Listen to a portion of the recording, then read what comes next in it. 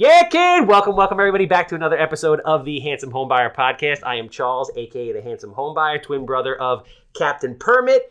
513-8838. That's 516. If you need permits, if you're an investor, if you're a realtor, if you're an attorney, if you've ever driven by a house, looked at a house, thought about buying a house or own a house, you need us.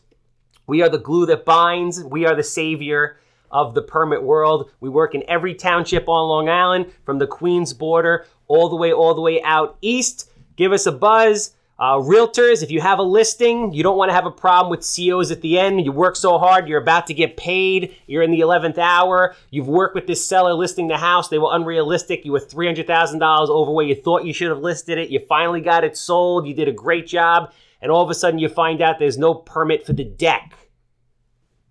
Nobody wants that. Avoid that. You have a listing, you call the captain. 516-513-8838. All right. And for myself, obviously, I am the Handsome Home Buyer, but we are not just homes anymore. If you have anything real estate related, I want to buy it. It's that simple. 516-777-SOLD. If you have houses that smell like cat pee, if you have land, if you have commercial property, strip malls, storage facilities, you name it, the bigger, the better, the uglier, the nastier. I don't care if there's toxic waste there. I don't care if somebody hung themselves there. Whatever it is, I want to buy it. 516-777-SOLD. All right, we got a barn burner today, people. All right? People call me alarmist. I'm out there saying like, I don't really know how things are shaping up. We have someone in here who I consider to be one of the authorities. That's right, on this. She is very well diverse. She's an appraiser. She's a performance coach. She's a realtor, a performance coach for both realtors and investors, I might add. She's been in the business for a very long time. She knows the ins and outs. She deals with investors. She deals with the public. She deals with appraisal management companies. She deals with the banks. She deals with hard money lenders. She deals with everybody. All right. Now, I tried to say her last name before and I sort of butchered it. And then she's like, listen, you got to let it flow. You just got to let it flow. And so I'm going to try to let it flow here. All right. Welcome, Annemarie Giovanniello. There you go. I feel like it's like a song. It's like, zzz, right? Just gotta let it flow. Like it's like jazz. It's like jazz. Welcome. Oh, one quick thing before we dive into the shit of it. We are testing. A good friend of mine is testing a private money fix and flip or rental platform. So if you need money to purchase distressed properties, we are looking for only five investors. You can have various degrees of experience, not a problem. To test this platform, there's going to be discounts associated with that. Get at me, 516-777-SOLD, or shoot me an email, charles@handsomehomebuyer.com. That's handsome as in good looking, because you know I am. Homebuyer, singular, no S's.com. All right, let's get into it. The gloves are off. But I feel like now I got everybody pumped up. I want to jump into the craziness, but at the same time, I want to get a little bit of background. Okay. Right? So you came to real estate. You were actually a teacher. Yes. I was a high school English teacher. You were a high school English teacher, which is like, all I really want in life is someone that can give me medical benefits. Yes, I was a high school English teacher and librarian. You were a librarian? Yes. Yeah. That I never would have pictured. I have degrees in English and library and information science.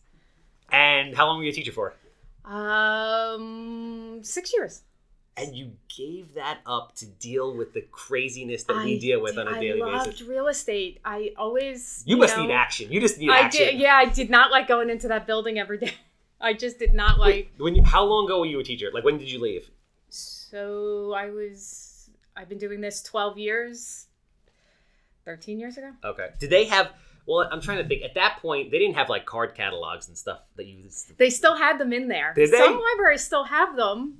You don't use them anymore. I miss those days. Did it when I was doing it. It was still, I guess, a transformation from one into they were segueing online. Yes, into technology. No, it's funny because like everybody knows I'm in school now, so like you can't talk to a person anymore. When I was in college, you used to wait online to the bursar to like register, and there was a line that was like 3 miles long. Now you do everything through this portal. It doesn't make sense. I don't know what I'm doing. I'm taking classes that I'm not supposed to be taking, and hopefully I can talk my way out of it.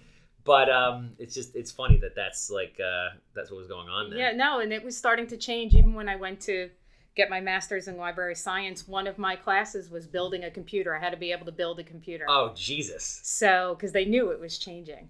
So you're a teacher, which is like everybody wants that job. I know. You realize that, right? I know. I walked away. Like people got to look at you. No. When you were telling your family, they must have been like, "Really?" Yes, my both of my parents cried. I mean, you got Empire Blue Cross Blue Shield, for the love of God. I don't even think you have a copay.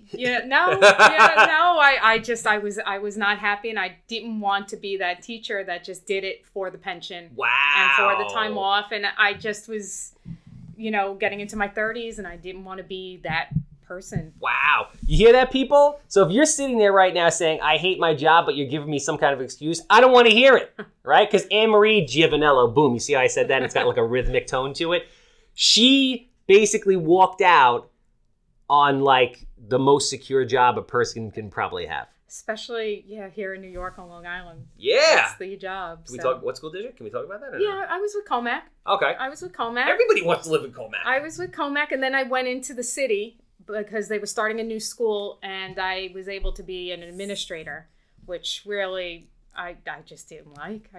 But beyond the commute, that was really the straw that broke the camel's back. I just didn't want to do it anymore. I knew I was not meant to be. So at that point, so you loved real estate, but did you know, I mean, again, when I went into the city that final year, I knew that I was coming to the end. I just didn't like it. So I had started taking classes to be an appraiser. Oh, okay. I had a friend who was an appraiser, and she told me at the time, this was the boom. And I guess the end starting when people started to get nervous. When was this? So this was like 2007. This was 2006. Okay, so this was So this was, and she had even said to me, I don't know, Annemarie, things are starting to change. And I said, but it's a great way to do real estate. And I know I can't just become an agent and just, this would be more steady. So I took my classes, and everybody in my class, because everybody got to know each other.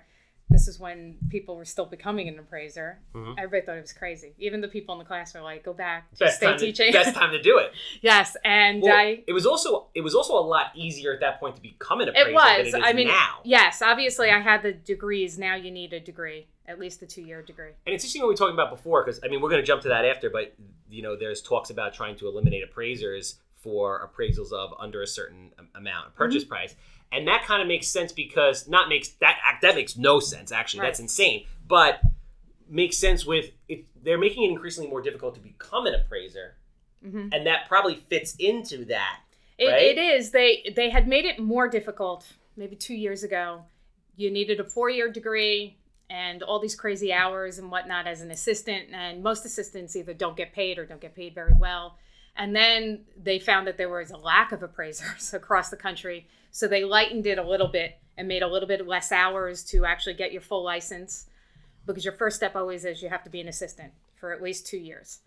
And they went from a 4-year degree to a 2-year degree to, in certain instances, you just need a certain amount of credits, like 30 credits, college credits. Yeah, the government in a lot of cases provides and crushes opportunity. Like they dictate things. Like what's going on in the city right now in Hudson Yards, like the city decided that they wanted more office space, so they rezoned it to give developers the opportunity to do that. This is the same kind of thing. Like the government, you have to know what's going on in the world, and I know I shouldn't be saying that because I don't own a TV, but you got to know what's going on in the world because based on what the government does, it either provides opportunity or basically crushes your current situation.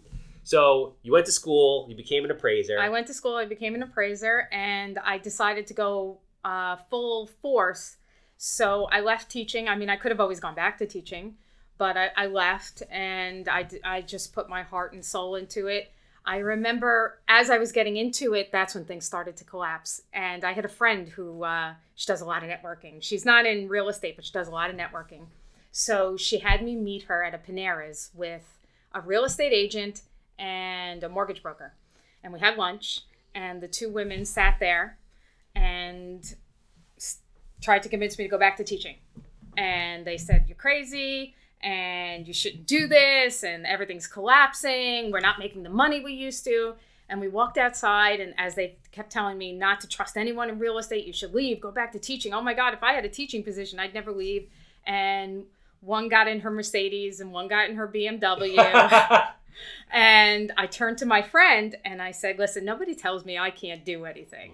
And I'll never forget, that was the summer. And I decided I'm not going back into that classroom. Wow. And I just went, I sent out at the time, because I was old school, I sent out, I think, 400 or 500 resumes to become an assistant, because all the appraisers were getting rid of assistants because things started to slow down. And finally, I had this one guy who was willing to take me on and help me.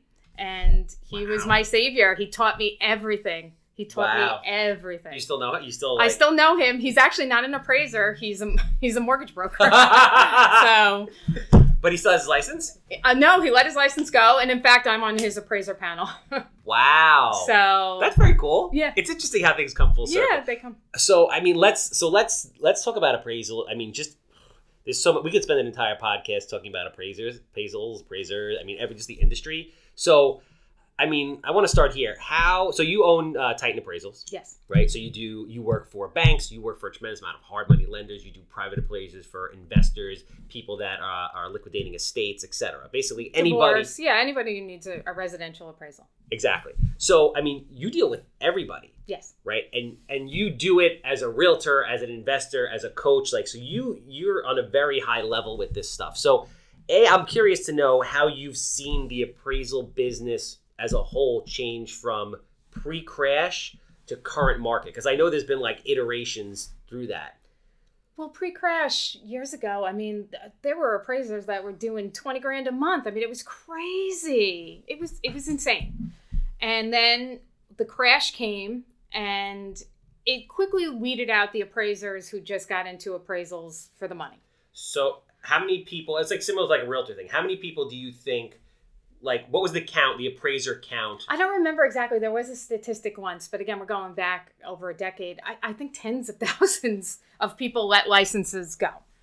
Because again, that was a time when it was easier to be an appraiser.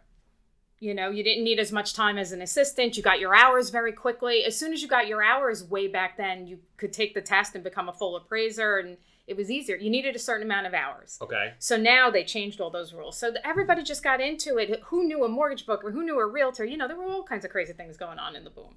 So, but also appraisers, like I heard stories. I have some buddies that are realtors that are also appraisers, and they were like, "Yo, I was showing up to do an appraisal. I was getting paid $500 cash at the door." Yes. And he's like, "This is fucking awesome." It was great. We used to be handed cash at the door. The banks didn't pay us. The people paid us. So it was great. It really was. And then everything collapsed. And of course, we were part of the larger blame for everything that happened. Of course. Because there were bad seats that did some bad things. Yes, I mean, plenty of appraisers got in trouble, lost licenses, got sued. Wow. So there was that. So that weeded out a ton of people.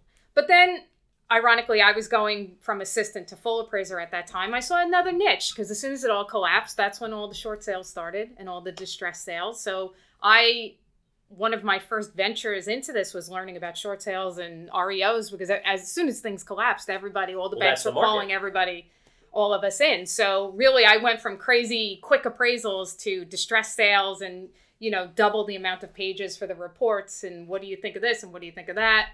And then they changed, Dodd-Frank put in the AMCs. Okay. And that's when another ton of appraisers left. So for people who don't know what an AMC is, what is an AMC? Appraisal Management Company. Through Dodd-Frank, which was set forth to regulate the banking system after everything collapsed.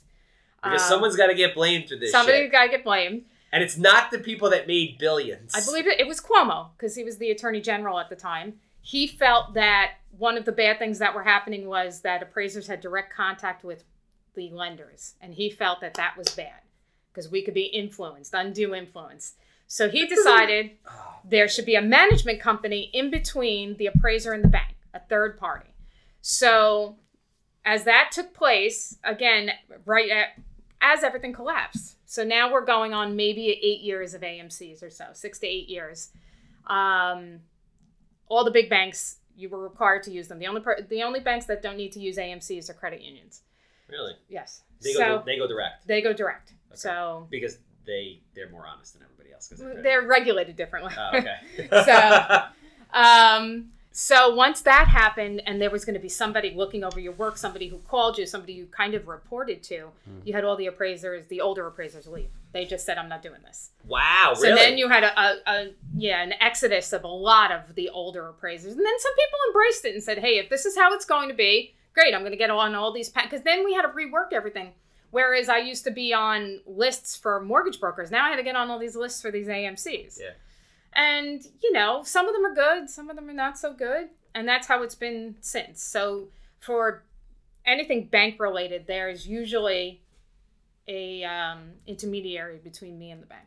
So I don't really get to talk to anybody in the bank. Which I mean, absolutely gunks up the process, right? Which definitely slows down the process. So I know that you were talking about before about how the government is saying that appraisals are slowing down the process and they want to get rid of them at certain price points, but they implemented a middle person to slow it down on their own. Right. When it's like Donald Trump became president, he kind of loosened Dodd-Frank, which meant, you could do away with some of the AMCs, but now this became the new norm. So a lot of banks are sticking with them. Because they're just used to it. Yes, they're just used to it. The problem with the AMCs is, ironically, they're not regulated, which is they're not really regulated. So a lot of times you get people who are not appraisers working for these AMCs, not necessarily banking people, so they don't quite know the process of what they're talking about. And one of the things that slows the appraisal process is a lot of times we get kickbacks from these AMCs, and I don't mean monetary, I mean the report comes back with these weird questions that sometimes are in the reports that they don't know how to find, and all these other kind of crazy stuff. And it's like, it's in the report! Yes, and then we have to go back, and you're dealing with people who, don't understand the appraisal process. Like, for those of you that aren't really familiar with appraiser, or even if you're in real estate, I feel a lot of times people, even if they feel like they have a limited understanding of something, they don't understand what's involved. They take it for granted. Like, doing an appraisal is not an easy thing, people. Like, if you're paying somebody X amount of dollars to do an appraisal, right? Those things are really time consuming. They are. And, they're very, we do a market analysis that's very different from what a realtor does. And I'm not knocking realtors. It's different. It's a different process. Different things are expected from us than are from realtors. We are, governed by an ethics body called USPAP, and the government does check in on us. It's a whole different process. So when you call a realtor and ask for a CMA, a lot of times, some are better than others, but a lot of times they just kind of pull what sold in the area and show it to you. Let's be real about it also. It's like, you have extensive training and time doing this. Yes. You can take a 72-hour course, become a realtor. And again, it's not to knock realtors. Their skill is finding properties for people that want to buy and selling properties for people that have it. It's not appraising stuff. No. That's why it's very cool. I often say to realtors all the time, listen, do you want to have a competitive edge? I'm like, go become an appraiser. Go become an appraiser just so you could say you're an appraiser. Or take the class. The classes are quite informative also. It's a different way of looking at things. I've had realtors just say to me, what's the adjustment on this bathroom? $4,000 or $5,000? And I said, well, no, it's not that black and white or a square foot adjustment. And I said, I pay for extra software that helps me analyze and pulls from MLS and helps me analyze the market as a whole. This is also all you do all day. Yes. Not all you do. I do everything's real estate driven for me. Yes, exactly. So the AMCs came in, boom, boom, boom. All right, great. Now that's plugging along. Now, what's kind of the next? Well, now things are changing again. There's a lot of people aren't aware there are minimums set forth by Fannie Mae, Freddie Mac, the government, that say when you need appraisals and when you don't.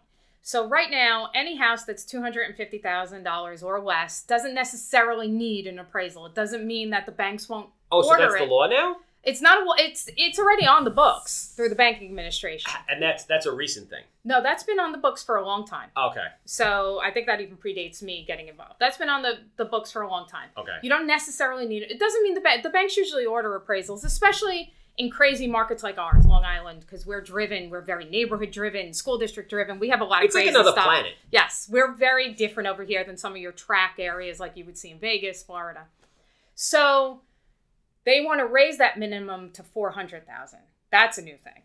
So anything $400,000 or under, it doesn't necessarily need an appraisal. Okay, and that was recently voted on. It was backed. It's starting to get backing by the big industries like the American Banking Association, whatnot. They feel like they want to make the process of buying a house a little more, or even refinancing. They want to speed it along. Easier. All right. Is this one of those things that's on the books like, oh, you really need an egress window in the town of Hempstead in every basement, but they don't care about that if the basement's finished? Is this going to be on there and sit, or is this something they're literally looking to push and like? It's the impression we get, because I'm with friends with appraisers and in groups with appraisers across the country. It's something they're looking to push. It's enough to make us uncomfortable. So everybody just, let's stop and think about that for a minute. Imagine you live in a world where there is no check and balance for a first-time home buyer house. And this is New York, right? So everyone's like, oh, this is New York, blah, blah, blah. Like, yeah, the median sale price right now in Nassau County is like $525 and Suffolk is $400, whatever. This is not the world. If you go to like Lubbock, Texas, you could buy a house for like $40,000. Like I don't even know what the hell I'm talking about, but you get the point here. Imagine you live in a world where the overwhelming majority of homes that are sold to the working class, lower middle class people who end up eating shit for everything that goes wrong in this country, there's no appraisal. Like whatever the market says is what the market says. Like what do you think is going to happen? Well, part of the problem also is that they still blame us, and one of the issues is the management companies. And again, some are better than others, but again, they're running big businesses, so appraisals come across their desk, they have to assign them to us. It's not like all computer generated. So, sometimes things get lost in the shuffle, so it takes them a while to assign it to us. Then we have to make the appointment, go write up the appraisal, send it back, then they review it themselves, again, by sometimes people who are not appraisers, and we go back and forth. So that takes time. And also, I don't know why they're looking to do this, because we are the only opinion of value that has no financial concern other than you paid us to do a job and we do it. The realtors are going to make commissions. The mortgage brokers make whatever commission they make on their mortgages or whatever their salary is. There's big money on that stuff. There is. And of course, there's the emotional for the people who are buying the houses, who really have no idea what's going on. No. And they just don't. So we come in and give an honest opinion based on this is what we do. Yes. So, and that's, I think, part of it also. There's been a lot of back and forth since the market picked up in the last year where appraisers have not been hitting values and whatnot, and people upset about that. So, they're just looking. I actually had that happen to me recently.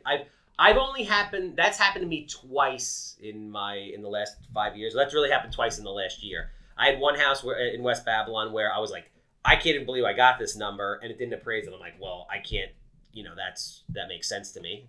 And then I had a house in CI. It was a 3-bedroom, 2-bathroom ranch with a full finished basement. I had it listed for $349, and I got full asking price, and then it came in at $335. And at first I was like, what the hell? But then I went and looked. I was like, yeah, really, it's not. It's not worth $350. I'm like, that sucks, but it's not. So market value and appraised value are very different things. They are. They're very different. I've had realtors come back to me and say if I've come in undervalued, which it actually doesn't happen that often, but it happens. And of course, then you deal with an angry realtor and they come back and say to me, isn't the definition of market value what my buyer is willing to pay? And my comeback usually is, well, yeah, but not necessarily with the bank's money. Yeah, but exactly. Like you are here to protect. You're here to protect the bank, but you're also here to protect people from themselves. Yeah, sometimes people, you are, especially the buyer, you're paying somehow, or whether it's worked into your mortgage or you pay your mortgage company to do the appraisal, you're paying for this appraisal. And I'm here, to look at this house and let you know what I think. Again, it's an opinion of value. That's what an appraisal is. However, coming from an industry expert, that has nothing to gain monetarily. You pay me a fee and that's it. I'm just looking at it and telling you an opinion of what I think. And people get, buyers get upset. I've had some angry voicemails from buyers too. And, it kind of is what it is. I mean, I just had an instance recently in a nice town on the island, and there was a bidding war, of course. And they had it listed at around $450, and the bidding war took it up to $475, and the agent listed it at the right price. Should have gone from $440 to $450. It was on top of the train tracks. It backed a shipping company, so there were trucks, and it was across the street from an apartment complex. And then they somewhat misrepresented the house. It was a raised ranch, not a high ranch. And a raised ranch, really, you have a basement. It just comes up a little bit higher. Yeah. So the main floor was really 2 bedrooms.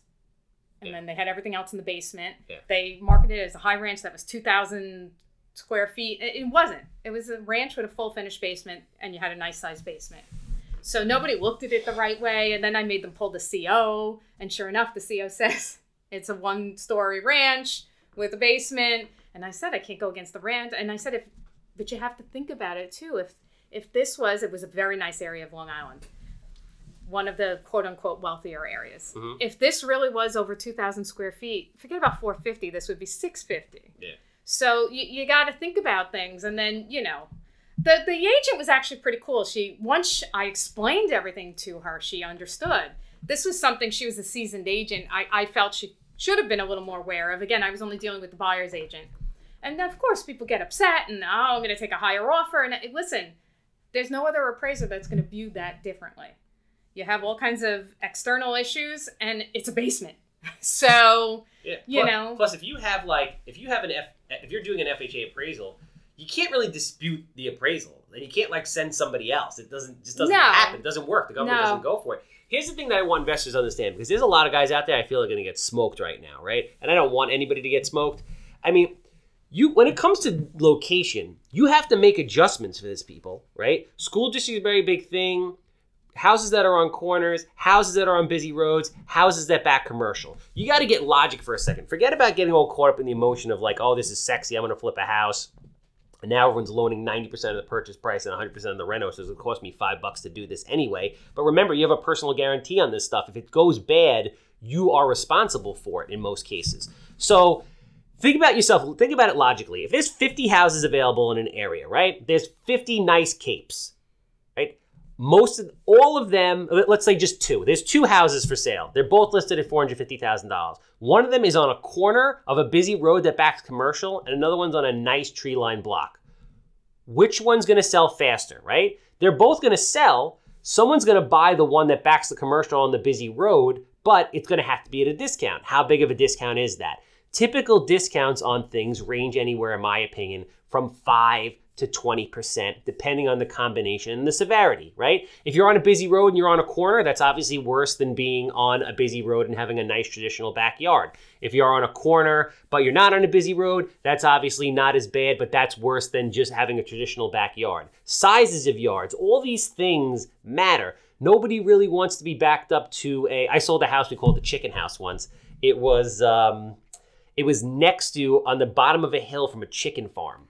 And it stunk like death. And lucky for me, I bought it in the winter, so I didn't realize, and I sold it in the winter, so apparently chicken shit doesn't stink in the winter. But God, that would have been a different story had I bought it in the summer or looked at it in the summer. That was a lot. Yeah, no, they don't. That's why I even tell investors sometimes, I know if they're going to take a loan with a hard money lender, sometimes they do have an appraisal done. But some of these hard money lenders now are using BPOs. Which because it's cheaper, and they're probably more lax on the numbers. Yes, they're much more lax. Well, again, agents don't know how to make adjustments, so they're throwing arbitrary adjustments in. They don't really realize. Explain adjustments so people understand. So, a square foot adjustment between a 1,500 square foot house and an 1,800 square foot house. That 300 square feet difference, I have to make a per square foot adjustment. $40, $50, $100 doesn't matter. We make adjustments for different bathroom counts, varying bathroom counts, and such. Basements, full basements, partial basements, finished. So there's all kinds of adjustments for that, which are, market driven. But again, we're studying the market. So some of these companies, I think I could say this, like Lending Tree in California. Well, we just said it. Lending Tree in California. It's not that they're bad. They use BPOs. And again, I know some investors who've had some issues with the BPOs, and it's because they've ended up having to order appraisals themselves and then sending it to Lending Home. It's cheaper and quicker, but it's not necessarily right. I always tell investors, no matter who you're going with, you should have an appraisal done. You're talking tens of thousands of dollars. Spend the $350. and talk to an appraiser. It's absolutely nuts. It's like people buy houses like and don't have home inspections done. It's like, yo, you're gonna buy a house for $400,000. You don't want to spend $500. I mean, investors, right? Before you sign on the dotted line, you might want to build a relationship with somebody like Annemarie who can come in and give you evaluations. Like, oh, I don't want to spend $350,000, whatever. Hey, you're about to buy a house for $250,000 and put another $100,000 into it. You might want to spend X amount of hundreds of dollars to know and get like a good target, not a range. You can't call up most realtors and ask them what something's worth. They don't know. It's also not their money and it's not their responsibility, right? And unless you're going to use them as the agent, I mean, they don't care. I mean, their goal is to be the agent. But listen, all agents aren't created equal. There's some very good agents, but that's a very small majority. And being a good agent and being able to pump out product is not the same thing as being a market expert. No. And again, there are some fantastic agents. There have been times where I've met agents at the house and I've said to them, listen, even me, I'm not 100% sure, like, where are you coming up with this number? And they have met me and came with comps and said, well, look at this and look at that. And have you ever considered this? And they've even educated me on some things, but the vast majority of them are nervous when we walk in. You know, because they never know. You can be intimidating. I can be intimidating, yes. But they just never know what we're going to say. And I always joke, sometimes I think some of the better agents are the ones that meet me and do not have comps with them. Because they're confident, they know, and they feel like it's my job to comp it out. Interesting. And I've met a few people with these packs. They print out everything, the photographs and everything, like the full thing. Yeah, like they just kill the whole tree for no reason. And then I could tell right away. I love sometimes when they hand me the map that you can print out on MLS that shows the comps, and then I look and I could already tell half of their comps are miles away. Yeah. So we can tell right away. Also. So explain that to people so they know. Like, even though, and I don't know if I entirely agree with this philosophy. Like, for example, Levittown is huge. Right? Yes. So, like, you can't take a mile of Levittown because Levittown is basically the same everywhere for the most part. No, yes, you can go beyond them. There are instances where we can go search within a year. I mean, we only go over a year if it's a rare. Oh, yeah, I thought it was 6 months. No, they prefer 6 months. You need at least one comp, sometimes two, that's within 6 months. Wow. But we can go up to a year. I didn't know that. Yes. And you can search, within a mile for suburban areas, half a mile urban areas. And even that, they've changed a little bit. They've gotten a little, our governing bodies with the appraisal industry have gotten a little lax that you can go beyond a year, beyond a mile if you need. And I have. And there are certain instances you go into certain areas in the North Shore and everybody's on an acre. So I'm going to hit that mile pretty quickly. But when I'm in a regular town, let's even say I had one in Quorum. It was a flip.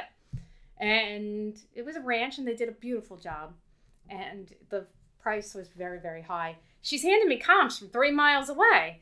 And there was a flip around the corner, which looked really nice.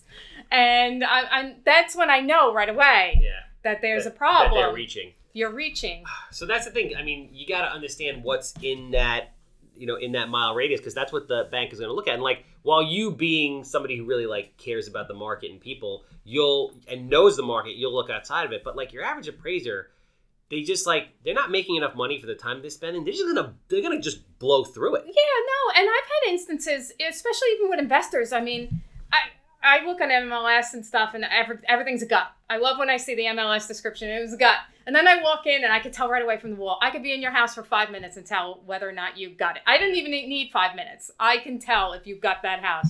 When I see a true gut, then I might need to go outside that 1 mile radius to find something in that, because we rate our conditions from a C1 through a C5. A C1's a brand new build. Okay. There's no getting around it, even if you gut it to the studs. Okay. That's a C1. C2, investors get a lot. That's when you gut it to the studs. I mean, roof, utilities, Is everything. A dormer a C1? Is a what? A dormer. Like, so if you take a cape, blow it up, still not a C1. No, because everything else in the house is a higher condition, right? True. It's an older boiler, older electric. Well, no, you change all that.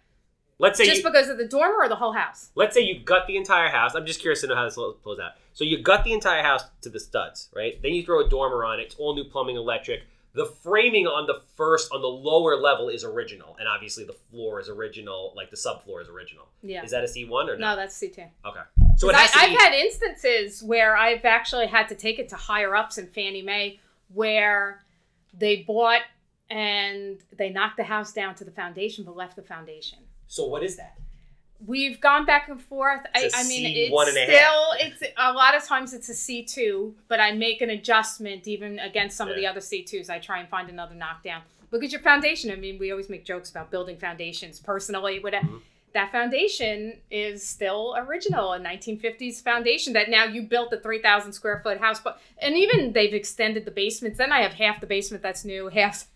So, it's a C1, C2. It really is dependent on the situation. So you really have to know, because I have people tell me, I have investors call me up all the time, or when they make appointments with me for the bank appraisal then, and the realtor, I say, it was gutted to the studs. I tell people, and I'll tell all your investors, take photos. Show me photos that I can really match up with the house. Because I've had a few people try and pass off photos that were not of the house I was in. So you gotta you don't want to lie to these people. They do this every day. Yeah, no, I could tell right away. I mean, it becomes like a second nature. When I go to somebody's, even friend's house, I get out and the first thing I look at is their roof. Before I even make contact at the front door, I get out and I look at the roof and look at all the roofs of the neighbors. It's just like a thing. I go into houses, it becomes second nature. Yeah, you're hardwired to do it. You're hardwired. You can see. I can tell when people ask me, "What do you think of this?" and "What do you think of that?" I want to talk about what it's like for you being an appraiser, working for different hard money lenders, and then I want to segue that into how you see the market right now as a whole on the investment end and the end user end. So I know you've been working with a number of different lenders. As basically their preferred appraiser. Yes. So you'll go so basically someone has a house in the contract, they want X company to fund the deal, and you are hired to go out there to give an honest review. Yeah. So all the investors need a scope of work. So I need to see a scope of work.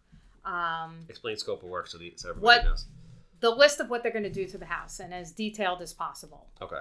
Because I have people who just say driveway, kitchen, bathroom, $20,000, new electric, $10,000, as detailed as possible, as broken down as possible, so I can really get an idea of what the house is going to look like. And that's how I look for an after repair value. So I take a best estimate of what your house will appraise for after your repairs are done, what you should market it for and whatnot.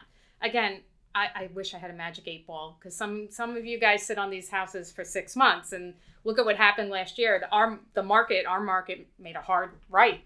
I mean, we went from kind of normal to all of a sudden, there were no houses on the market and everything jumped. I mean, I couldn't have, nobody knew that was coming. Yeah, that was crazy. I make a best guess estimate, and then some hard money lenders also like me to do an as is. So they like to know that the price you're buying it for is competitive. So, I mean, and these guys are lending 90% of the purchase price, 100% of the renovation cost. I mean, how do you feel about that as an appraiser, as a person, as an investor? This shit's crazy. It is. It's crazy. And right now, it's gotten crazier. And too much money floating around without a place to go. And you don't, not everybody is like Charles over here, Mr. Handsome, that knows what he's doing. Good looking, charming. You have these guys that watch a show on, HGTV and can flip a house. Yeah. So and then they're given too much freedom and too much money, and they just are not really understanding what they're looking at. And I've walked through houses with first-time home buyers, first-time flippers, and I mention a couple of things to them, and they look at me like they never even thought about fixing something or doing this or doing that, or the electric, and look at this, and your oil tank's buried. What are you going to do? And they're just flabbergasted. And this is where the coaching comes in, which we're going to talk about in a minute. But I want to get your opinion of the market as a whole on the investing side and the market as a whole for the resale end user. What do you see going on? Check out the look into your magic ball. What do you, in your opinion? It's getting crazy. It's getting a little crazy. We have a flood of investors right now. Like I said, everybody thinks they can flip a house, and the loans that they're getting are crazy. So, you just can't give somebody brand new all this cash to say, do whatever, because they just are not in check with what's going on, their monthly payments, what they have to do with the house. I don't know where they're getting their contractors from. So there's a lot of chaos with that. You have a lot of them Zillow. I mean, I can't even tell you and express how much I hate Zillow. Zillow is the whole world. Zillow sucks on every possible level. It does, and they're pulling Zillow. They come with Zillow printouts to me, and I'm like, well, that's a couple blocks over is a different area, and oh my God, that's a different school district, and wait, you're on the border of this, and I just had an investor who was Babylon, but North Babylon Schools, which is very different ball very game. Different ball North game. of the Southern State Parkway is yes, very different. He wasn't looking at that, so you have that chaos going on. Because they also don't have access to information. No, and sometimes the realtors, don't forget, sometimes they stick with their realtors, and I'm all for loyalty.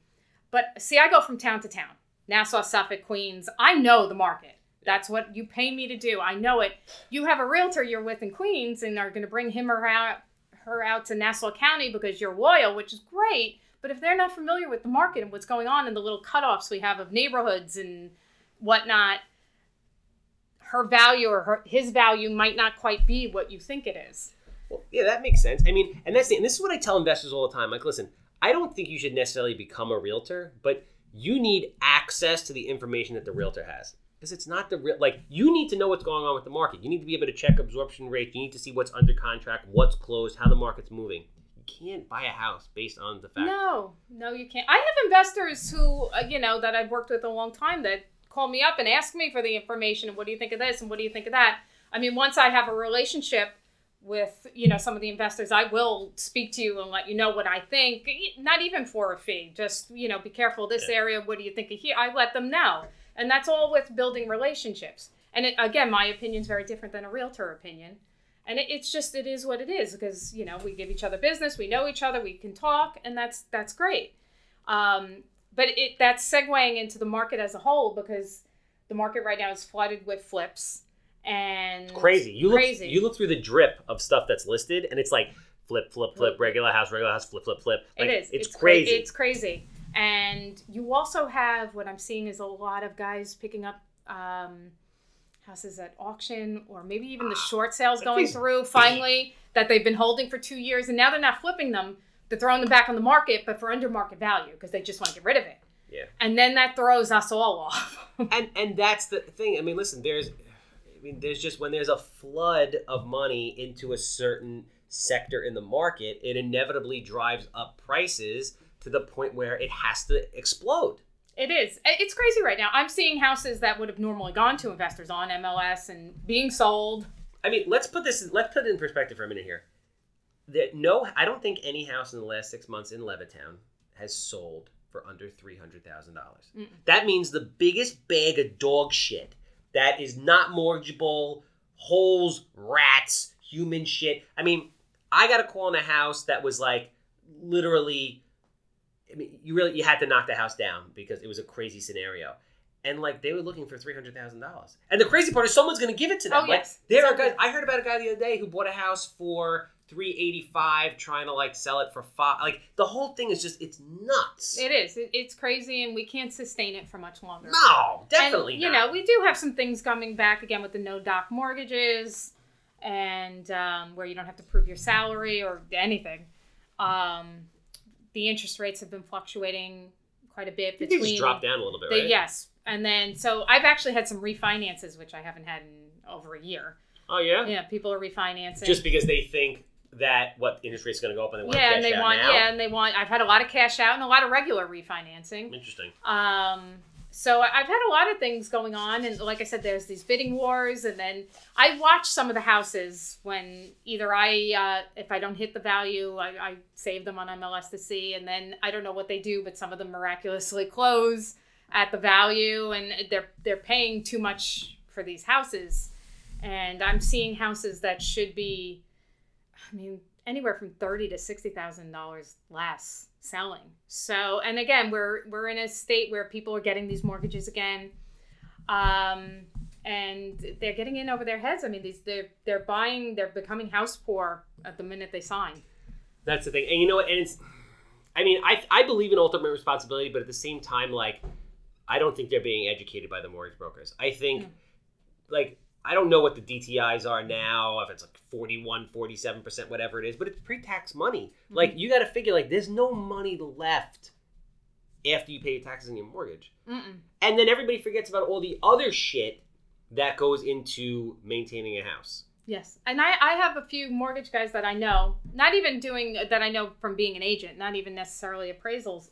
They're really good guys, and they tell people the truth, and they've lost business over it because they people just want the most they can afford, like whatever they'll give them a mortgage for. And I got one guy, he's really honest, he's awesome, and he tells them, let's say $350, and they're upset. And then it's kind of like, well, why do you want to then go spend $400,000 because you think your life is going to get better at some point? Yeah, and then they get pissed at him. That guy does less loans probably because then somebody else will tell them what they want to hear. Yes. It's the same thing like, like certain agents. Certain agents realtors are very honest, and they're like, yo, the house is worth $350. And some other realtors are like, I think I can get you $450. Well, that guy's got to be better. No, that guy's not better. No. The market just decides what something is worth.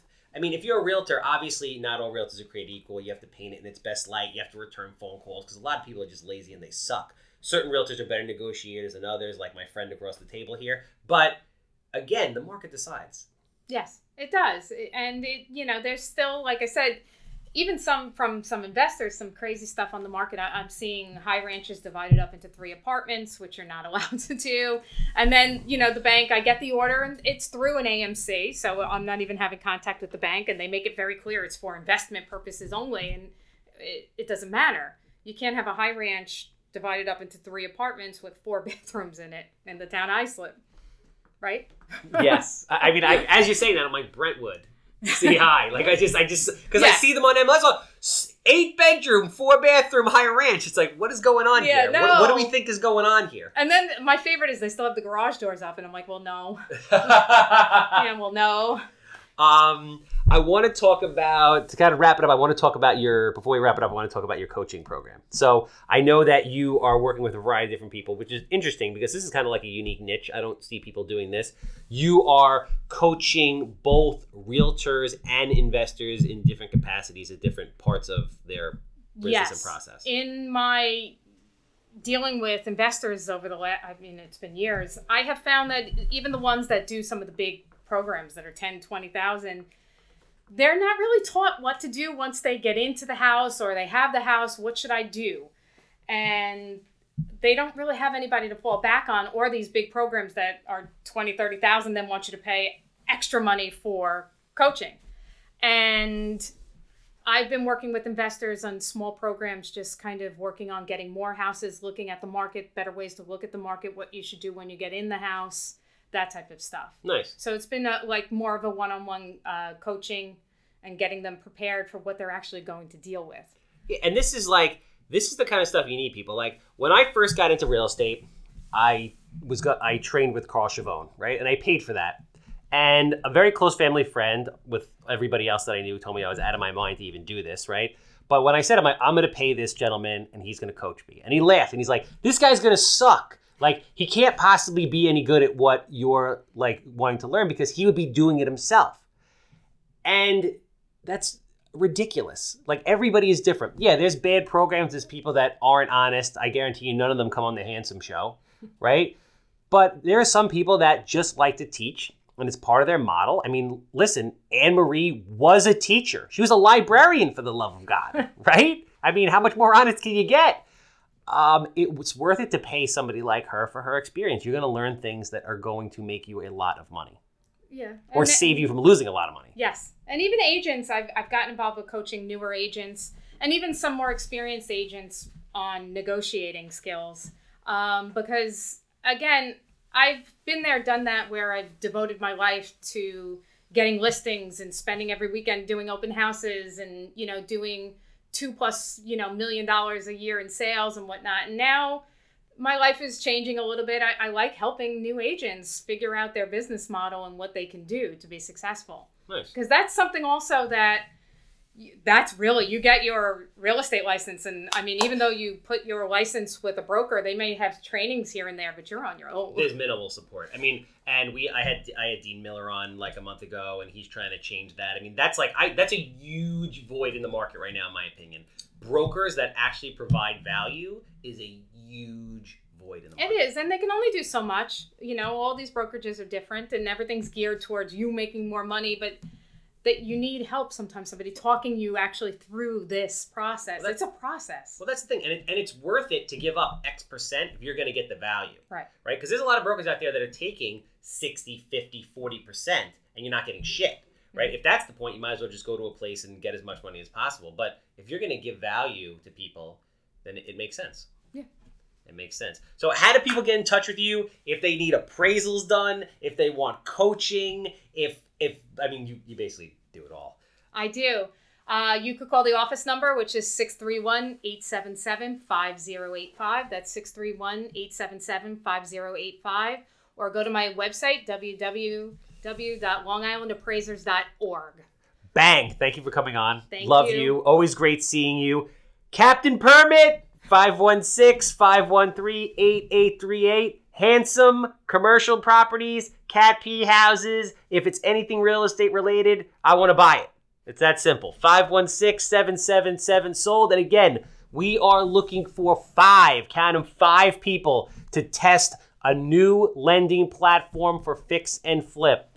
516-777-SOLD. Reach out. Give me a buzz. I will make the connection for you. Later.